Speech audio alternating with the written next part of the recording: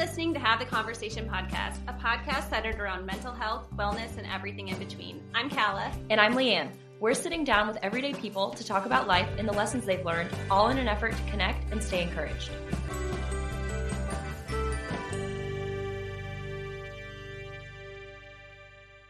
This week, we got a chance to talk to Matt Peel, a NASM certified personal trainer, a corrective exercise specialist, and the author of The Athlete in the Game of Life.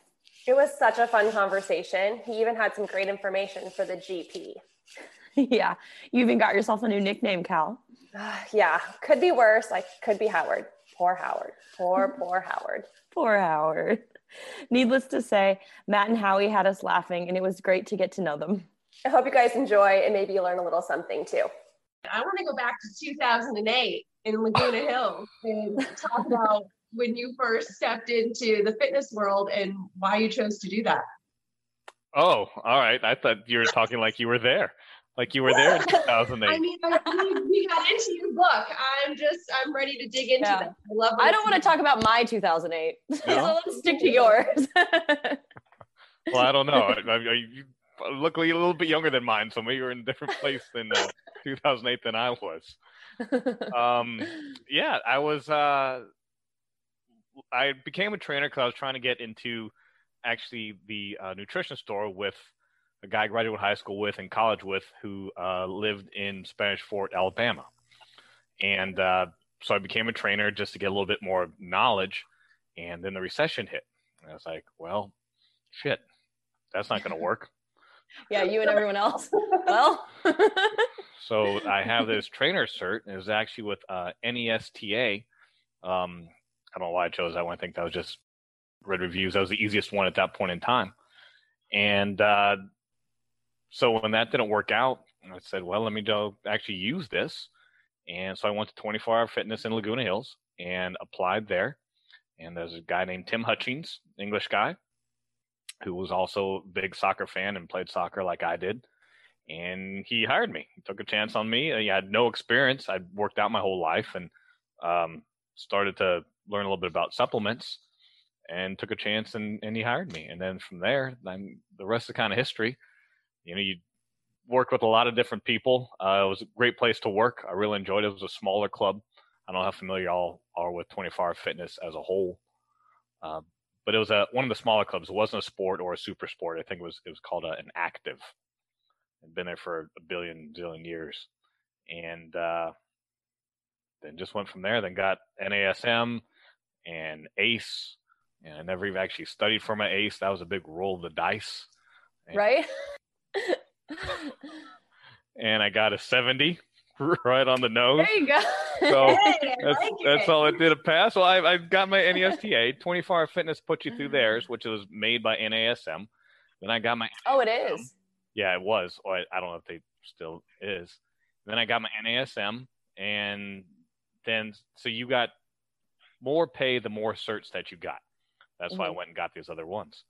And so I said, well, what the hell? I mean, I've gotten 2 within a year or so. Why not? I don't need to study for ACE. Let me just go take it. Oh, wow. Not even close to what the other ones were. Not only was it was based all on cardio stuff. I was like, I don't do cardio. 2, how am I going to, I could care less about it.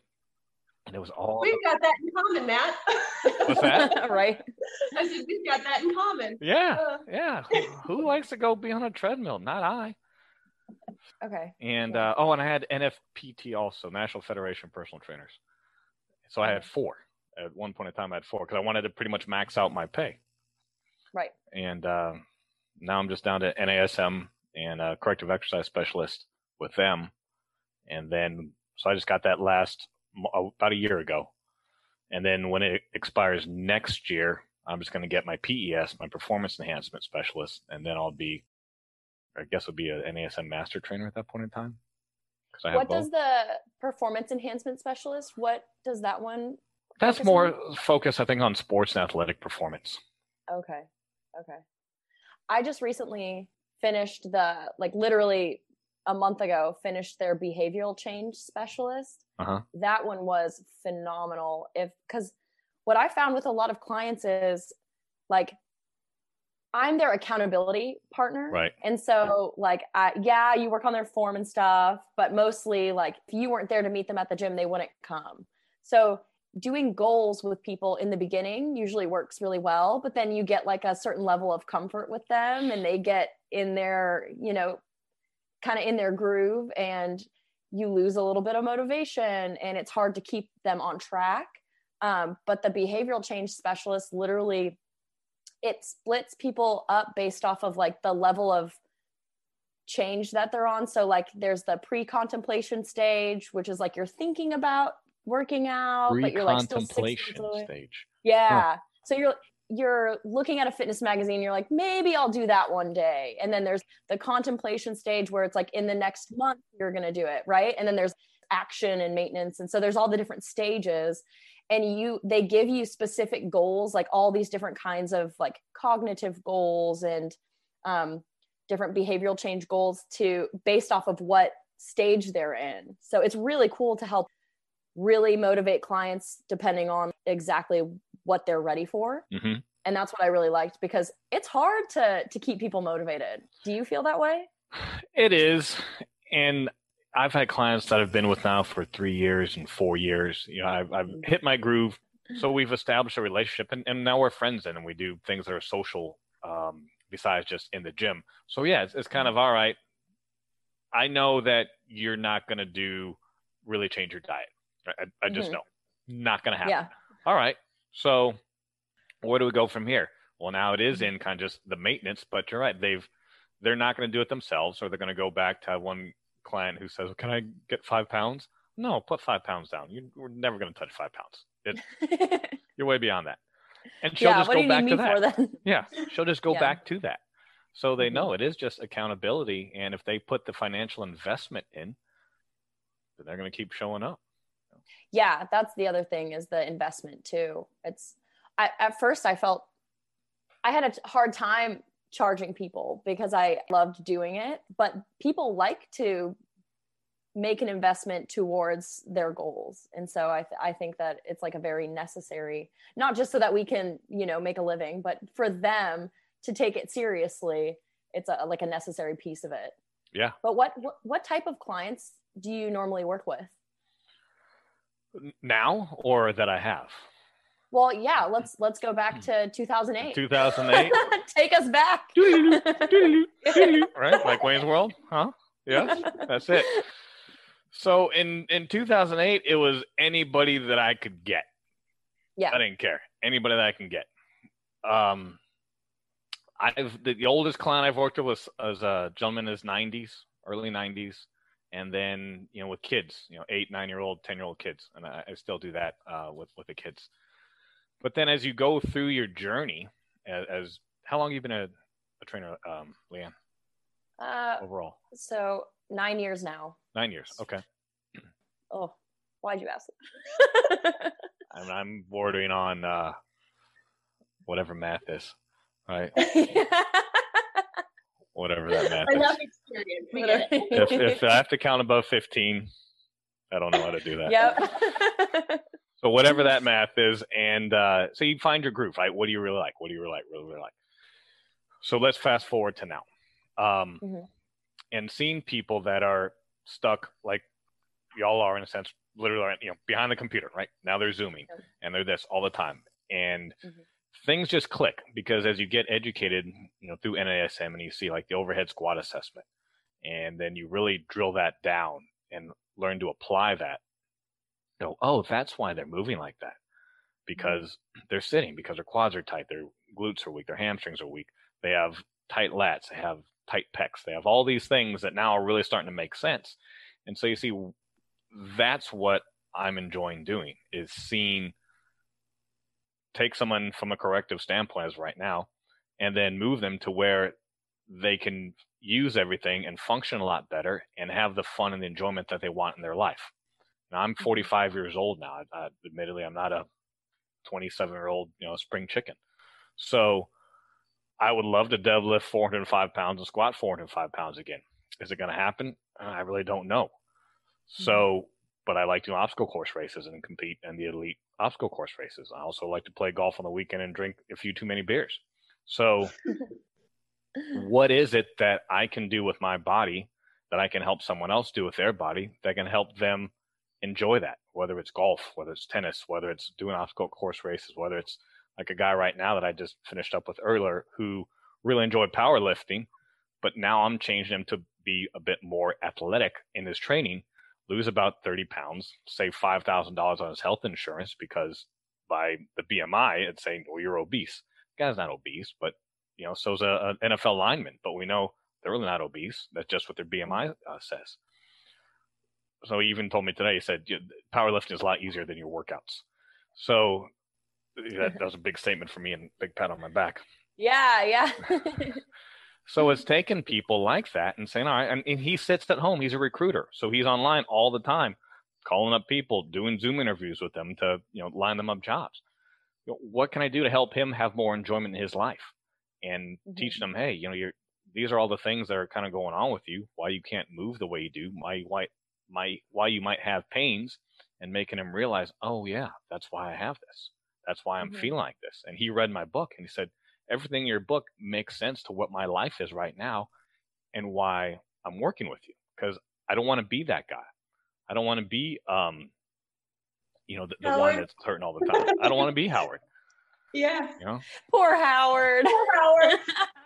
I said that about 3 times audibly while I was reading it, and I kept like adjusting my shoulders, rolling them back.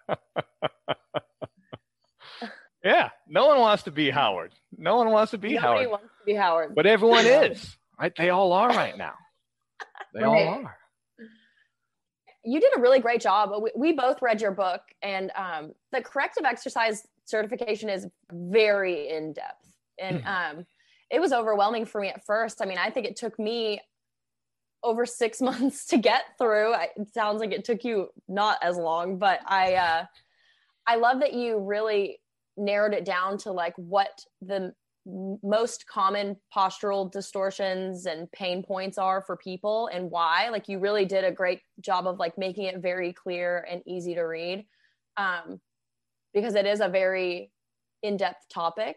But I feel like when you touched on all the 5 major points on the kinetic chain, and it does.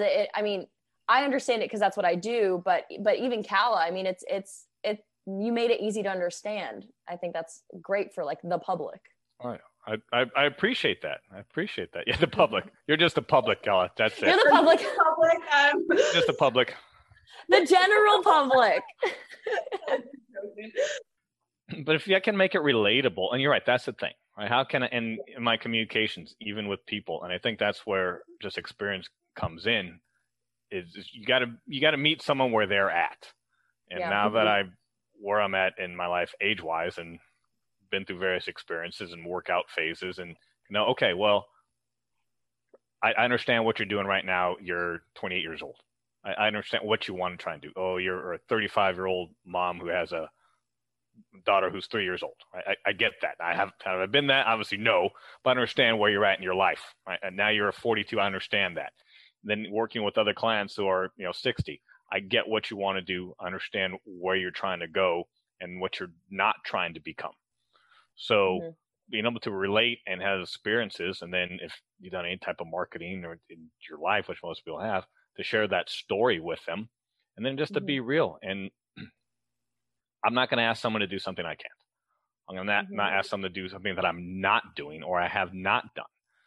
And I live here in the New Orleans area. So what do we like to do? We love to party. We like to drink. We like to eat a lot and do these things in ways that other people around the country go, why are you having all this booze at a 2-year-old birthday party? Why are you not having all this booze at a 2-year-old birthday party? That's really my question to you. Is it for the 2-year-old who can't remember? No, it's for the rest of us. So let's get your priorities straight. But so knowing that and saying, it's all right. Have a good time and go do that. You don't have to be a saint all the time. Still go and enjoy what you want to do. Have that pizza, have the beers, have the Mexican food, whatever is fine. Let's just not do that every night. And people go, oh, okay. More manageable. Mm-hmm. Yeah, exactly. Yeah. And part of it too is kind of, and you did a great job of this in your book, seeing where people are at. And like you said, they might be the 27-year-old who, let's say he is like a power lifter and he's got back problems here and there, but it doesn't bother him all the time and he's going to push through it. But like, you can forecast their future to them in a way that's like, hey, if you keep doing this, this is what's going to happen. And here's why. And then you explain the kinetic checkpoints and you explain, you know, you need to work on opening your hips up and that's why your knees are a problem. And I love that the corrective exercise specialization gave the knowledge to be able to do something like that. Because beforehand, like, I always thought in college, okay, I want to train athletes because I was an athlete and that sounds fun and I can kick people's ass and have a great time, you know. But you go out into the real world and athletes already have their coaches. They're, you know, they're spoken for. And so you work with the general public. That would be me. You work with Calla. Oh God. No, but and literally everybody seems to have 1+ issues and either ignore it or work around it and not really know how to fix it. Or the doctor gives them a cortisone shot and say, you know, see me again in 3 months, we'll try another one. Right. But to be able to have the information from that certification and just look at someone and really be able to change, like most of my clients, I don't know about you, Matt, but mine are in like their 50s and 60s. Mm-hmm. And have a lot of aches and pains and shoulder issues and back issues and knee issues and ankle, like all of it. And to be able to help them like work through that pain. And so they can play golf on the weekends and they can go have a good time and they don't have to worry has been life-changing for them and for me. Yeah.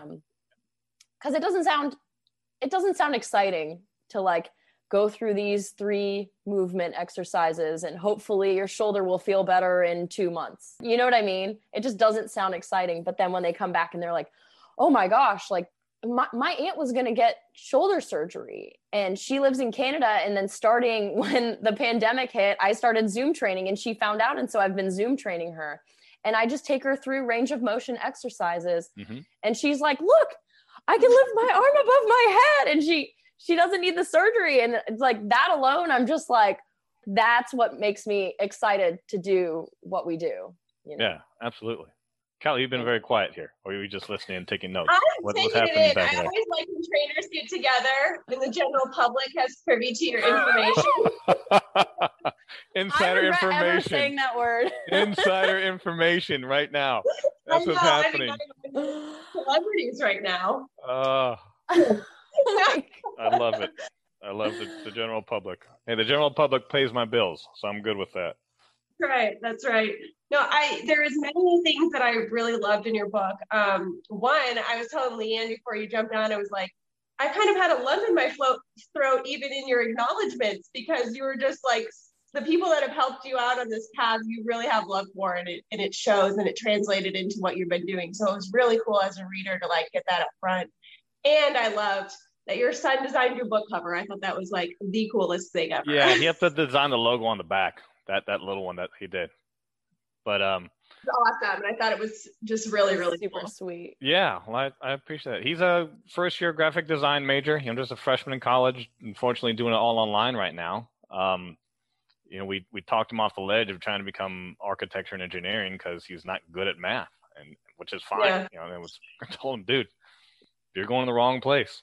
You love art, you love drawing, which is awesome. How about graphic design? Let's take a lot of that math right on out and just enjoy what you like. And that's what he does. And kudos, he'll never say, yeah, Dad, help me out on that. But, that's how that went. So I give him an opportunity. I was like, here, I'll pay you $100. But, draw it. And you're going to have to learn that, hey, first one isn't going to work. Second one might not work. Third one might not work, but you'll have at least put on your resume, you have been paid for a published artwork. It's out there. It's on Amazon. People can see it. People are buying it. So here you go. And so, paid him $100 and he did it. And hopefully, you can at least talk about that when he tries to get a job. At least he's been paid for graphic design job. Yeah, that's fantastic. What motivated you? Sorry, go Kala. Go public. Go GP. GP. Oh, great. That's awesome. Oh, that's so funny. One of the other takeaways that I really liked from your book was the term remodeling that you used. Can you talk a little bit about what that means for our listeners? So yeah, definitely. And remodeling can be obviously positive and negative. As we're sitting in one position or standing in one position, or we're overusing an aspect of our bodies, then the nerves, the muscles, everything begins to form into that. So, for example, the same client, he was sitting at his desk and he always had his right foot up on this block, and it was just it became more comfortable for him. And so, in doing his assessments and then just watch him stand there, stretching, I said, "What do you do with your right foot all day?" He goes, "What do you mean?" I said, "Because your foot turns out, your right foot turns out more than your left foot, so you have a lot more tightness on that side. What are you doing?" So, well, I have my foot up on this block, and I just sit there like that all day and type. I said, well, that's why your posture's that way. That's why your hips shift. That's why your ankles are out. That's why we can't get it lined up. So honestly, you're going to have to take that block away and just let yourself stand normally or sit normally. And so he did. I said, it's going to be hard mentally at first because you're used to that. And that's your normal. That's your new normal. So we're going to have to recreate that new normal. And so now he's remodeled himself back and taken away. So now his feet line up nice and square. And that's what basically remodeling is just changing the position of your body through stretches, through specific strengthening exercises that can help your muscles line up properly. And then your bones will do what they do as your muscles change. Chiropractors help with remodeling also, a lot along the spine, a lot along the hips. So someone like me can work with a chiropractor and get someone even more in line because, they're just kind of adjusting you that once a week, but I can get a little bit more in depth with you. With the program or a corrective exercise specialist can.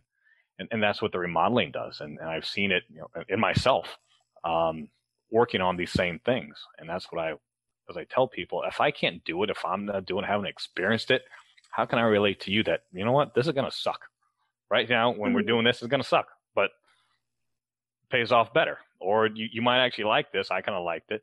So we'll stretch in this way or we'll strengthen in that way. And that's what the remodeling does. And it can be. And that's, I think, the nice thing about the human body is you can kind of reteach the old dog new tricks and work to get them a little bit more upright posture instead of them being, hunched over all the time and their necks forward to an extent, if they work on it. Yeah. Yeah.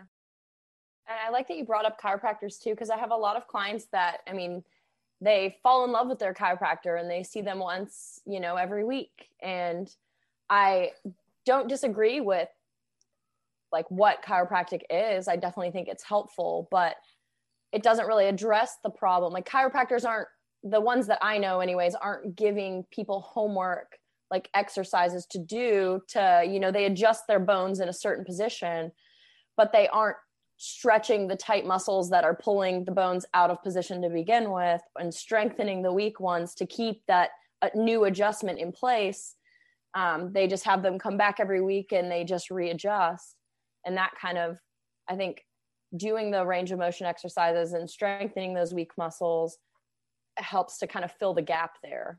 I don't know if they're having those conversations like we are with the client. Right. What are you doing on a day-to-day basis? What is your body position on a day-to-day basis? How are you sitting? How are you standing? What's your percentage of your day sitting and standing?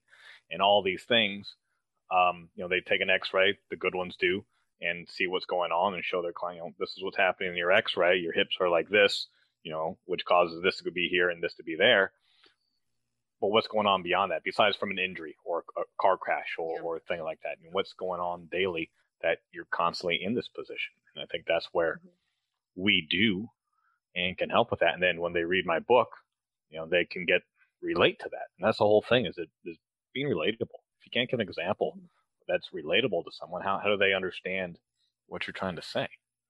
Mm-hmm. And I guess I pride myself on that overall, even in my interviews like this. How can I be relatable to your audience so that they can understand and say, oh yeah, you know what? Hey, Matt and the general public and Leanne felt like they were all, best friends out there. And have been doing this for months and days and weeks and years. You know, I love just... you, GP. Thanks. Yeah, y'all's friendship bracelets are in the mail. Oh, excellent. Excellent. I want mine with a little gold on there. You got it. But if they can understand that and then go, yeah, I know what the hell that dude's trying to tell me. So that's the important part. Are you at a standing desk right now? I'm just standing. I knew it. I'd expect nothing less. I'm really in my head right now as I'm talking. Yeah, I'm literally. Both of y'all are so screwed up at this whole interview. Like, Jesus, he's judging me. I don't feel that way at all.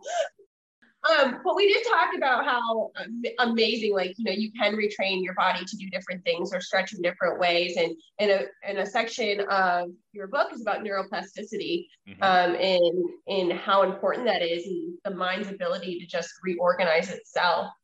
What about that fascinates you so much? It's because it's really the missing piece out there that people don't know about. One, from a school standpoint. So if we take this to kids in school, what are they not getting a lot of? Physical education, physical activity, recess, ability to get out and play. What does that do? Well, if you look at the 2018 physical activity guidelines from the CDC, they talk about the importance of physical exercise to cognitive function. And what about moderate to vigorous physical activity can do for around 11 to 20 minutes, about the same amount of time before you do a complex task. Your brain is primed. Your brain is ready to go because it's the only way that you can build cells in your hippocampus. And sitting here in the classroom all damn day is not making these kids smarter, plus all the behavioral problems that come out with it. So they have to be physically active because that's how you build your brain cells. That's how your brain grows. And that's how you're able to now process the information, and your speed of processing goes up. Your executive function goes up.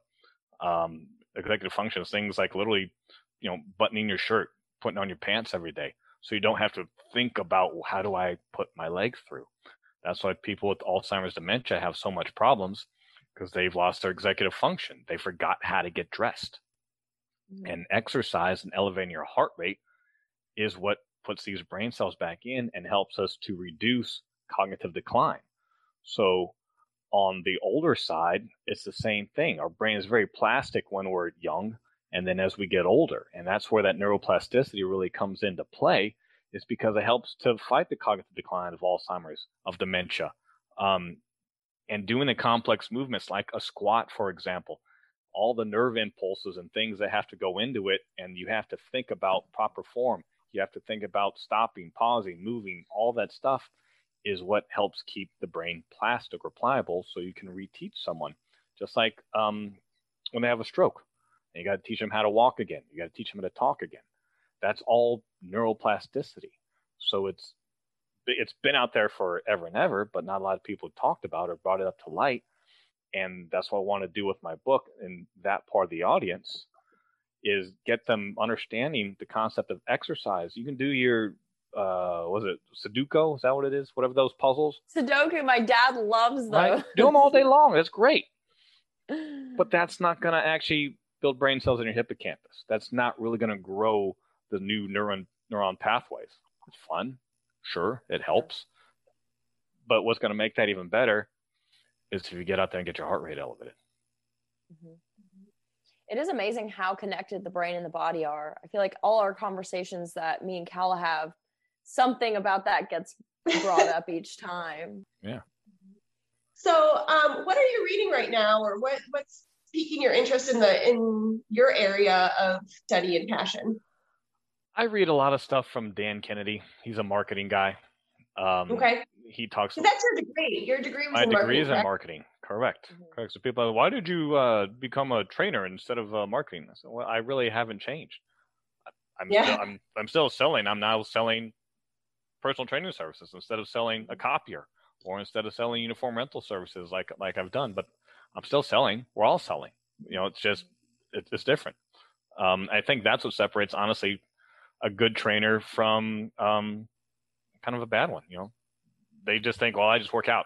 I'm just going to pay to work out. If I look like a supermodel over here in the gym, people are just going to want to come train with me. No, you have to go out and operate like a business. That's how you can be successful. Yeah. So I read a lot of his stuff, and he just talks about direct response, and to kind of be not go on and on about just direct response marketing as opposed to just making posts on here, making posts on there, but there's no way to track and get contact information for people. At the end of the day, it's how are you getting contact information, and then what are you doing with it from there? Yeah. So. Let's talk a little bit about your marketing strategies. You put out some pretty awesome videos. With Howie? Yeah, they're so good.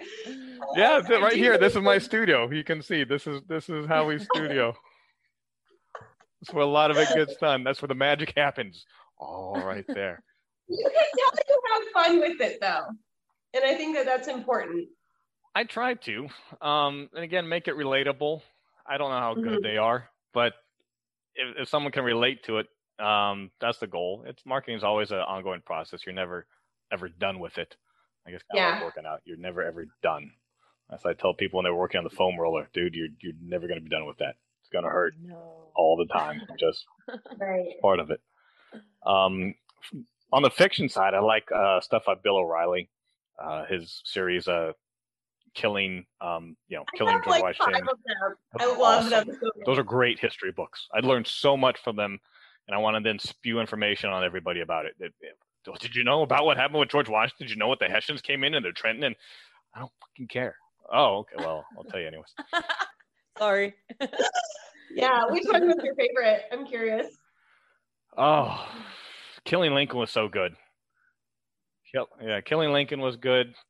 Leanne's going, I don't know what you're talking about. Now I'm gonna. Okay, I'm gonna take a break. Right, I'm not I'm not the GP on this one. So. Killing Kennedy and Killing Reagan they both, I learned so much, more than I did in any history class that I took in school. I think the same way with him. It's just his style. So if you haven't read anything, Leanne, and you don't like history book, it's all right. But it's his style of telling a story that almost seems like it's fiction, but it's really nonfiction, and it just makes it easily relatable. That's pretty cool. It's not your history textbook. Okay, because I hated history growing up. I was just like, why? Like, let's be in the now. But I remember when I moved to Texas, I was so pissed off because we had American history and now we also had Texas history. So I had 2 history classes. Right, and I was like, what is this? Like, I didn't think that was a thing. So we had to double up on history. And I'll tell you, I literally don't remember. I remember nothing. So maybe I should try fiction books. Or maybe not. Oh, maybe I'll just stick to Netflix. Yeah, live in ignorance. It's all right. Drunk history. There we go. Oh, I can definitely follow that one. That happened Sunday for me. That was live and in person drunk history. Live and in person. Oh, that's so funny. I have to ask you though, so what sparked you wanting to write a book? Because that's quite a process. It is. So back to marketing, Dan Kenney. I went to something called Super Conference in Orlando, and it's called No BS. Is what his company's called, or Magnetic Marketing. I don't know if you've heard of that. And they talked about it then. Advantage Media Group is the one that actually bought out Magnetic Marketing, and they talked about writing a book is just position yourself as an expert, and that's how can you be different than your competition. I was like, I want to write a book. I don't know what I want to book on yet, but I want to write a book. And so it just marinated, for about 2 years. Wow. And then, pandemic happened. Boom, now everybody's out of work. So when you talked about how it took you 6 months, right, to get your CES, it took me 30 days because what else am I going to do? Nothing. God, that's amazing. So I did it in 30 days. And you're saying 30, right? Don't 30. make me feel too bad. Okay. It was like 3 days. It was no problem. A month. Didn't even blink. It took me a month. And I did it. And then that's when it started formal. Okay, so now I want to write my book. So this is what I want to write my book on. I want to think about what is it? Why am I becoming a corrective exercise specialist? Well, I'm an athlete. Like, this is the game of life. We're in life. So it's like being the athlete in the game of life. So that's when the title started to form. Yeah, it's a great title. I appreciate it. And so then the PPP funding came out, and I investigated what is it to work with Advantage Media? How much would it cost? I was like, oh, I obviously don't have that in my checking account. So I was able to go out and get a PPP loan through the SBA and help me. And I went to Advantage Media, and they have a whole program that's specifically for entrepreneurs. So that's why the book is what it is. It's not a novel. You don't have to make it a novel to make it be entertaining and communicate your story. And then from there, I worked with a writer, and we put it all together, and I gave him a ton of notes and a ton of information, and we just pieced everything together, and then came out with after a few edits, which y'all read. Mm-hmm. So anyone out there, I highly suggest Advantage Media Group and write a book. Huh. Interesting you say that, sir. Direct attacks at me today, Leanne. In the best way. Looks like you have your publisher. I know, right? Let's change subjects. Okay. Oh, sorry. Is the GP going to write a book? It's on the wish list. It's on future plans, but it'll happen when it's time. And that's it. You're right. So what happened? That's the time. The time happened. I literally had the time, and put it all together, and boom, then it came out. Then I had a book launch party here in December. Oh, that's awesome. And I did hear about that. That's so cool. What was that night like for you, or day like for you? Hectic. Breaking a lot of rules. Do tell. A lot of rules. Well, we're supposed to be in like a lockdown with only a certain amount of people and what have you, and no live music. But all that happened, and there was live music and a band and lots of drinking, but we had a good time. It was just a total celebration. That's awesome. That's what it was. It was December 4th, and I said, we're gonna do it. And I knew a guy who owned a restaurant, a golf simulator kind of bar and simulator place, and so I just used it there. He was a client, and we had food and lots of drinks, and I did a Facebook Live and brought people up that were acknowledged in the book, and some of the pictures are on my Facebook page, and people were watching it. I don't know how many people watched it. Four maybe. Who knows? Maybe 3.5. Public, Yeah. And everyone was there, and they said it was a good time, and lots of shots were consumed, and then some live music afterwards. But it was just a celebration. And a few stretches here and there. A few stretches.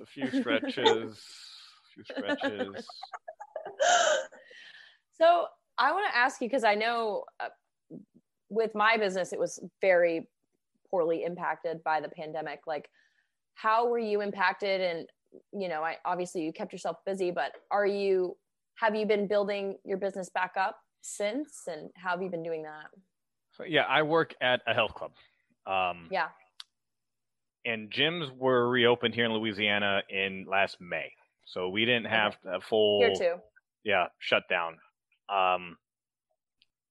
It just took a while, and people came back to the gym, and my really steadies, I would go to their house and train them at their house. So in that part, I was, you're making $800 a week, and then whatever cash I was making plus on top of that. So life was good. You just had nowhere to spend it. So you stick it on your savings account. And so that's what I did. And then in time, it came back, and as the phases reopened. Now, Texas, congratulations, 100% reopening starting next week. We're in now what we call phase 3, but the size of our health club is huge. And even though we're supposed to be at 50%, on the best day, we don't even reach 50% of fire marshal capacity. It's massive. Yeah.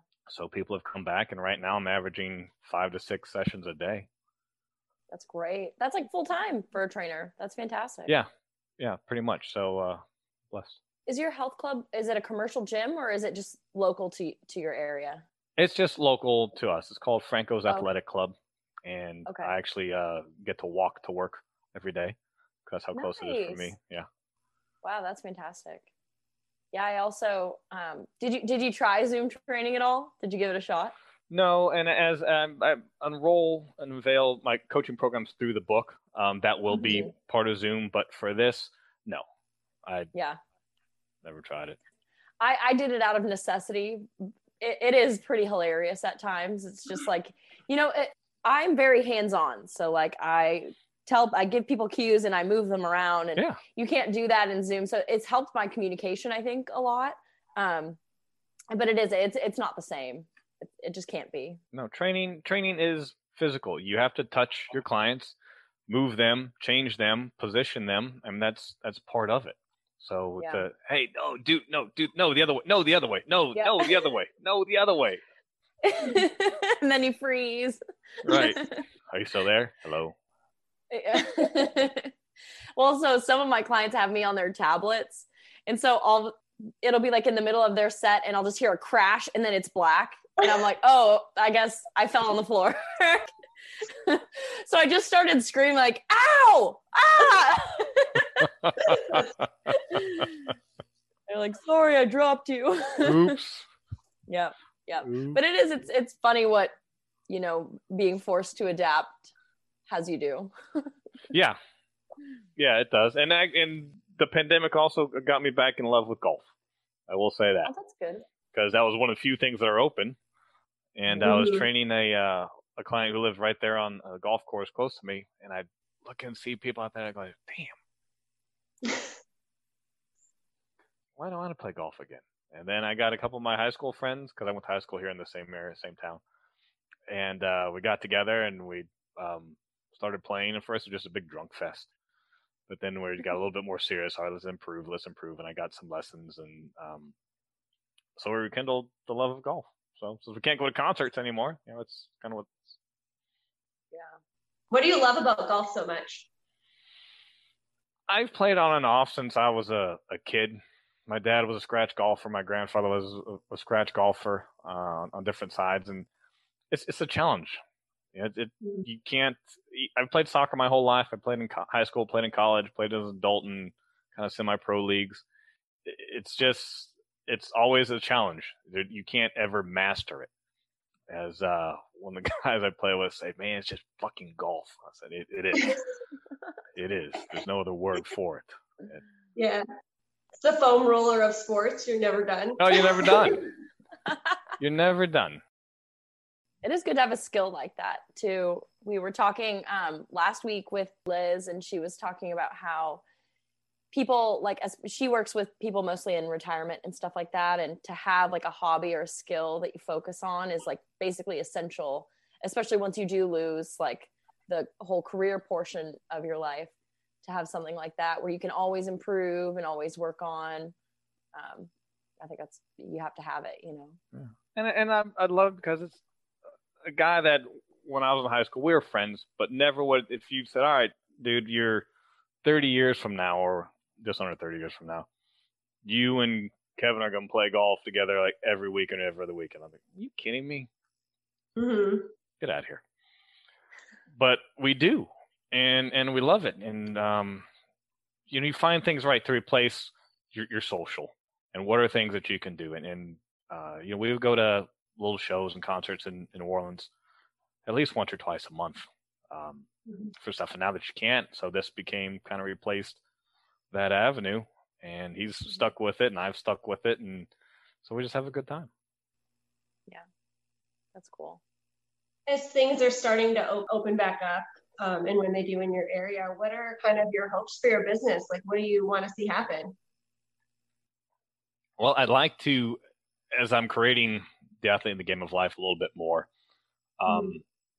ultimately I want to have events. I want to do speaking seminars, not just Zoom wise, but back to getting in front of people and getting in front of audience. And, it's one-to-many selling.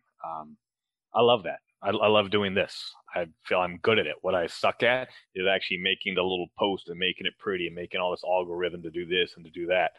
I don't know shit about that. I need don't. a Calla. Kills me. I need Cal.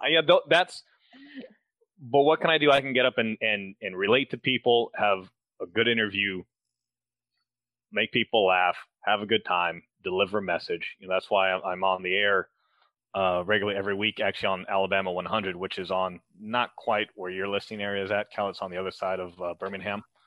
And I'm on the radio in Iowa every week. I'm on the radio in. Are you really? I'm on the radio in Denver once a month, and should hopefully get it extended too for BYU radio on Sirius XM once a month. Talking about fitness?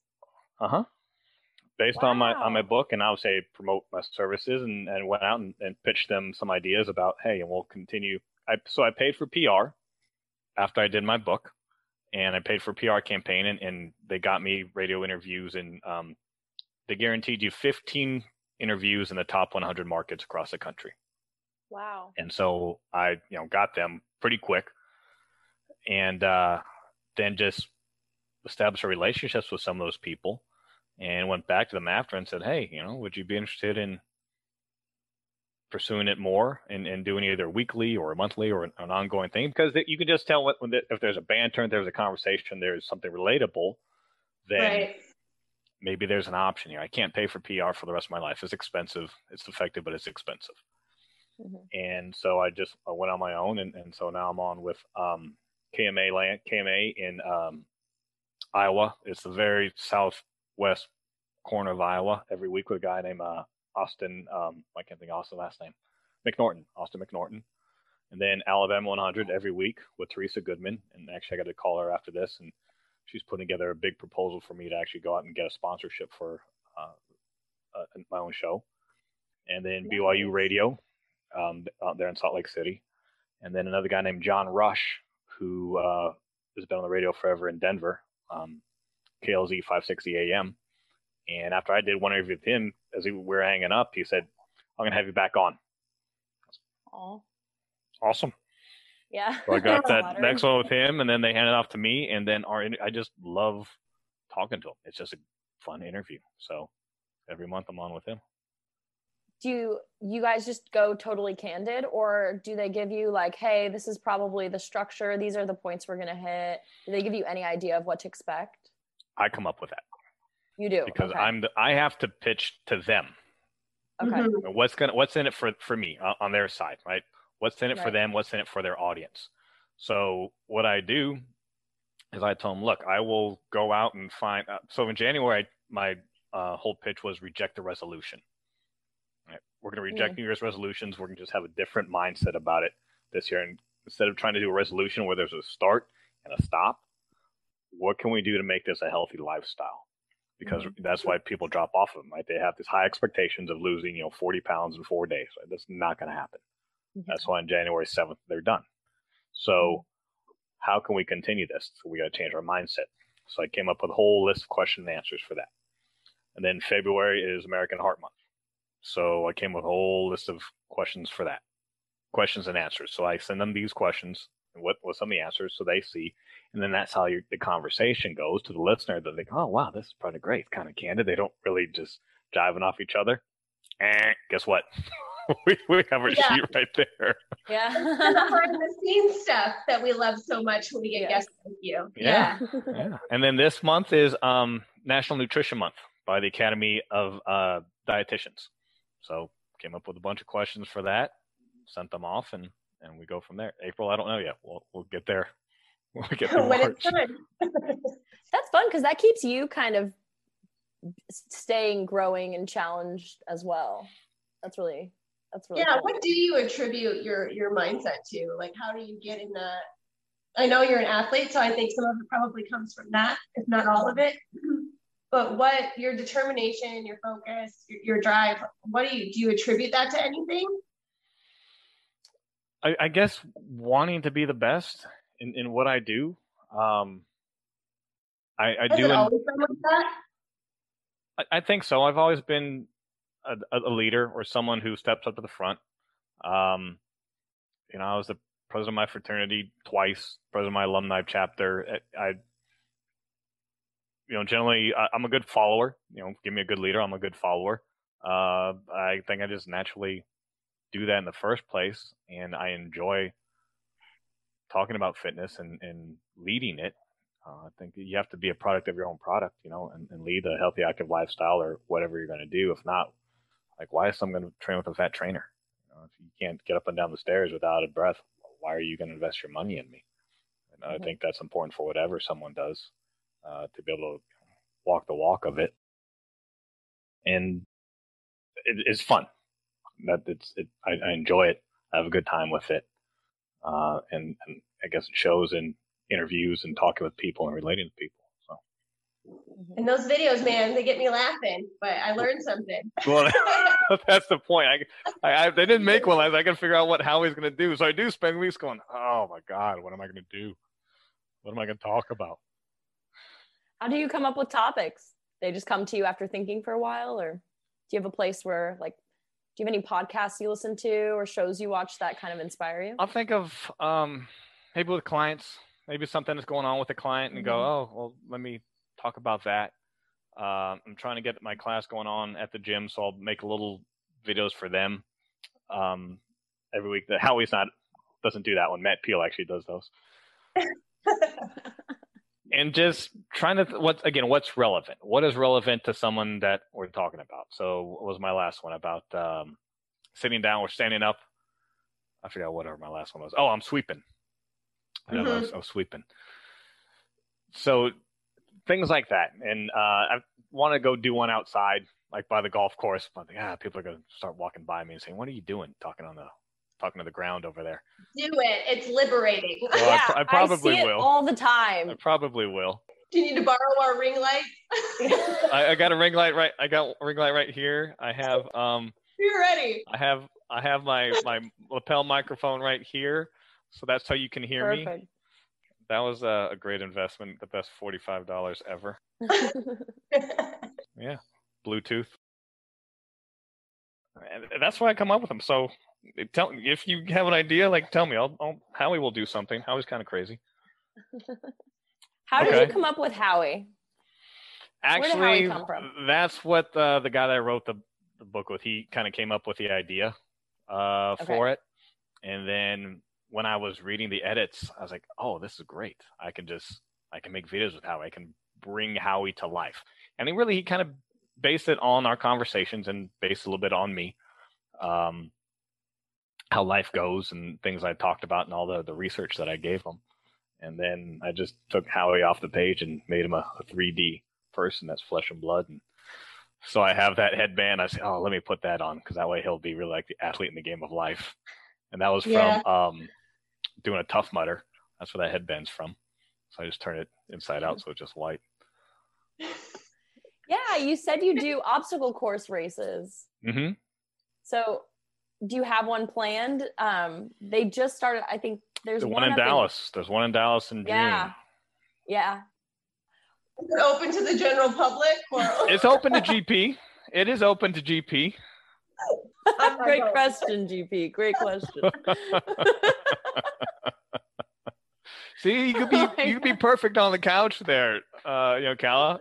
GP, what do you think of that? You should just ask the ghost of GP on your couch. Kala can fill in the voice memos later. I should. It'll be like the old Johnny Carson outfit you saw when he got the envelope and he would put up to his head, like this from me, and he'd go, Babe Ruth and single malt scotch. And then he opened it and goes, oh, how to get shit faced easy. Whatever it is. That's come up with things.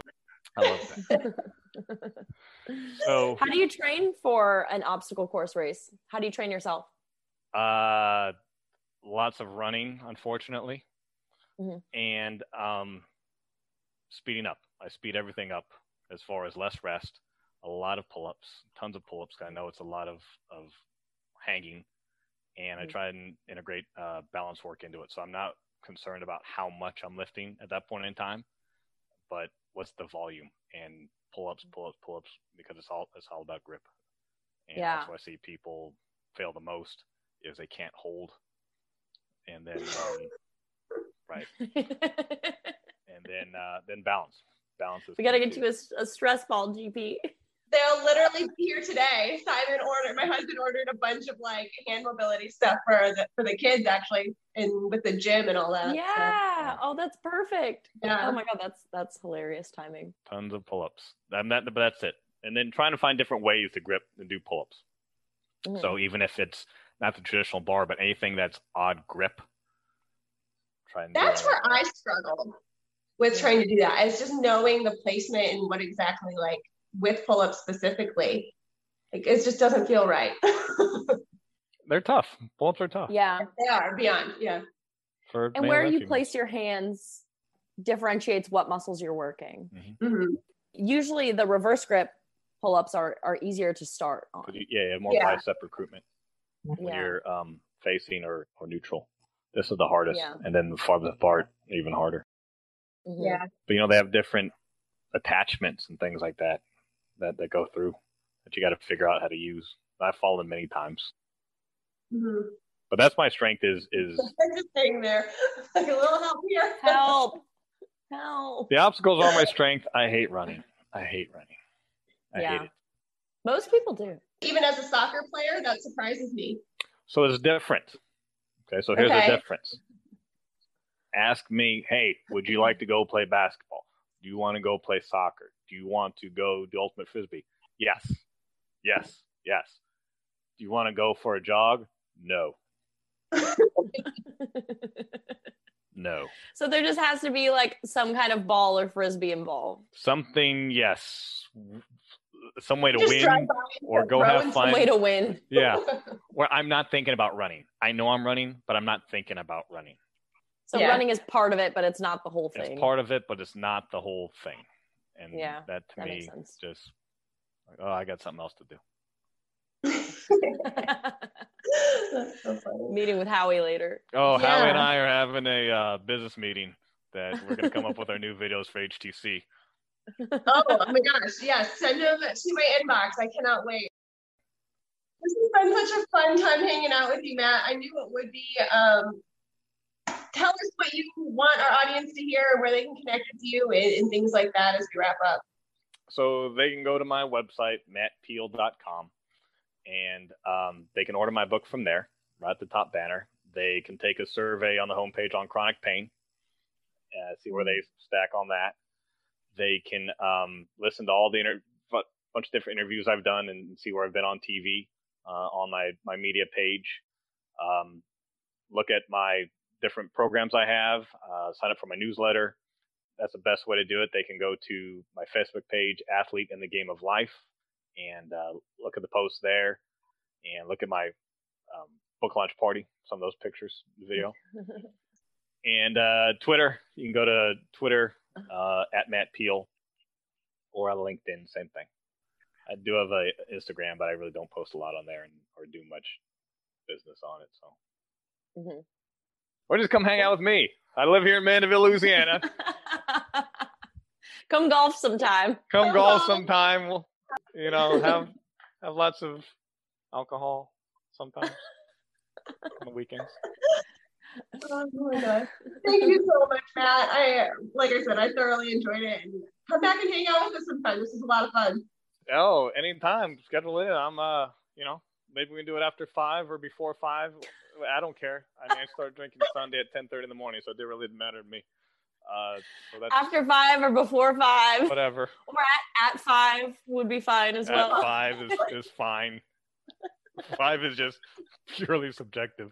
It means nothing whatsoever except I have 5 fingers. Is that Central Standard Time, Cal? That's Central Mountain Greenwich time. Got it. I'll be there. Excellent. Bye, Matt. Bye. Thanks for listening. If you'd like to join in on the conversation, we invite you to come be a part of the HTC community. Find us on Facebook and Instagram by searching @HaveTheConvo and click around on our links to find ways that you can get involved. Talk soon.